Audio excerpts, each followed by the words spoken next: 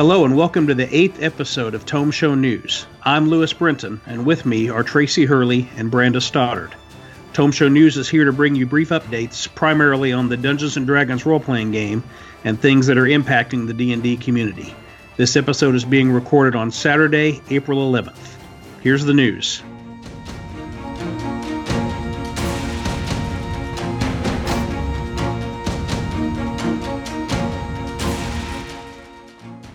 On April 9th, the Game Manufacturers Association, also known as GAMA, announced that it is postponing its annual gaming convention, Origins, until October 7th through the 11th. The convention typically attracts over 20,000 attendees to Columbus, Ohio. The decision was made in consultation with the association's members, City of Columbus, the Greater Columbus Convention Center, hotel partners, and exhibitors. Also announced that it plans to run an online convention during the original dates, June 19th through the 21st. It will feature, quote, streaming workshops and educational seminars with guest authors, artists, and game designers, plus hundreds of games online that attendees can sign up to participate in, end quote. Also part of the plan is a virtual exhibit hall where attendees may demo and buy games and merchandise. This week, Wizards of the Coast published new errata documents for 4 of their books: The Player's Handbook, Out of the Abyss, Xanathar's Guide to Everything, and Mordenkainen's Tome of Foes. Most of the updates are fairly minor little tweaks, the principal exception being Healing Spirit, a second-level ranger and druid healing spell that seems to have been largely considered so good that it's beyond broken. The newly errated spell now only heals 1 plus the caster's spellcasting modifier times before the spell ends, rather than being a fountain of healing energy that players can just splash around in for 60 seconds. All errata for the various Dungeons & Dragons 5e resources are available on the Wizards of the Coast website.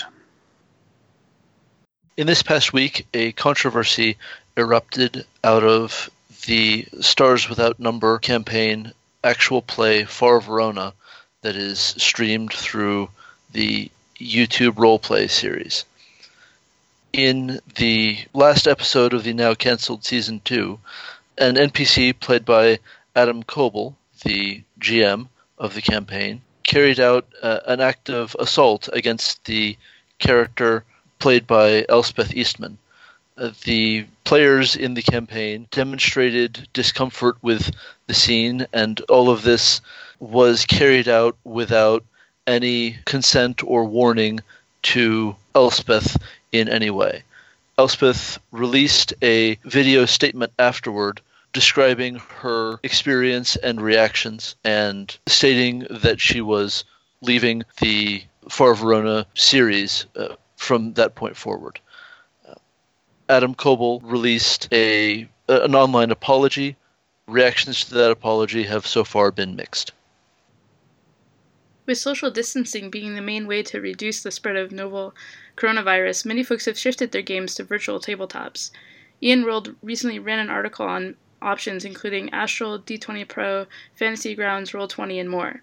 In addition, many have turned to Tabletop Simulator, available on Steam, to play a variety of board games, including at least 41 games with official DLC. Numerous photos have appeared on social media timelines of folks pointing programs like Skype, FaceTime, and Zoom at a physical board and playing. With COVID-19 keeping so many of us at home and driving many D&D players toward online RPG sessions, the folks over at Wizards of the Coast have been running a feature on their website called Stay at Home, Play at Home. On this webpage, WotC has been offering up a series of free or pay-what-you-want resources to stay-at-home gamers. They've added more resources every day this past week. On Monday, April 6th, they released the Adventurers League Player's Guide and DM's Guide. They also released Defiance and Flan. Defiance and Flan is an Adventurers League module that was originally released back in 2014 during the Tyranny of Dragons storyline. They also released sessions 2, 3, and 4 of that same storyline on Tuesday through Thursday this week. In addition to the Adventurers League material already mentioned, on Tuesday, April 7th, WotC also released the 5 pre-generated characters and the rule book from the 2014 starter set. That same day, they also released the excellent adventure from that same starter set, Lost Mine of Phandelver. It was released in formats for Roll20, Fantasy Grounds, and D&D Beyond. WotC added to this growing pile of materials on Wednesday, April 8th with Encounters in Avernus, which adds over 60 encounters to the Baldur's Gate Descent into Avernus adventure. On Thursday, April 9th, Wizards also released a level 5 to 10 adventure called Infernal Machine Rebuild, which was originally used during the 2019 Extra Life fundraiser.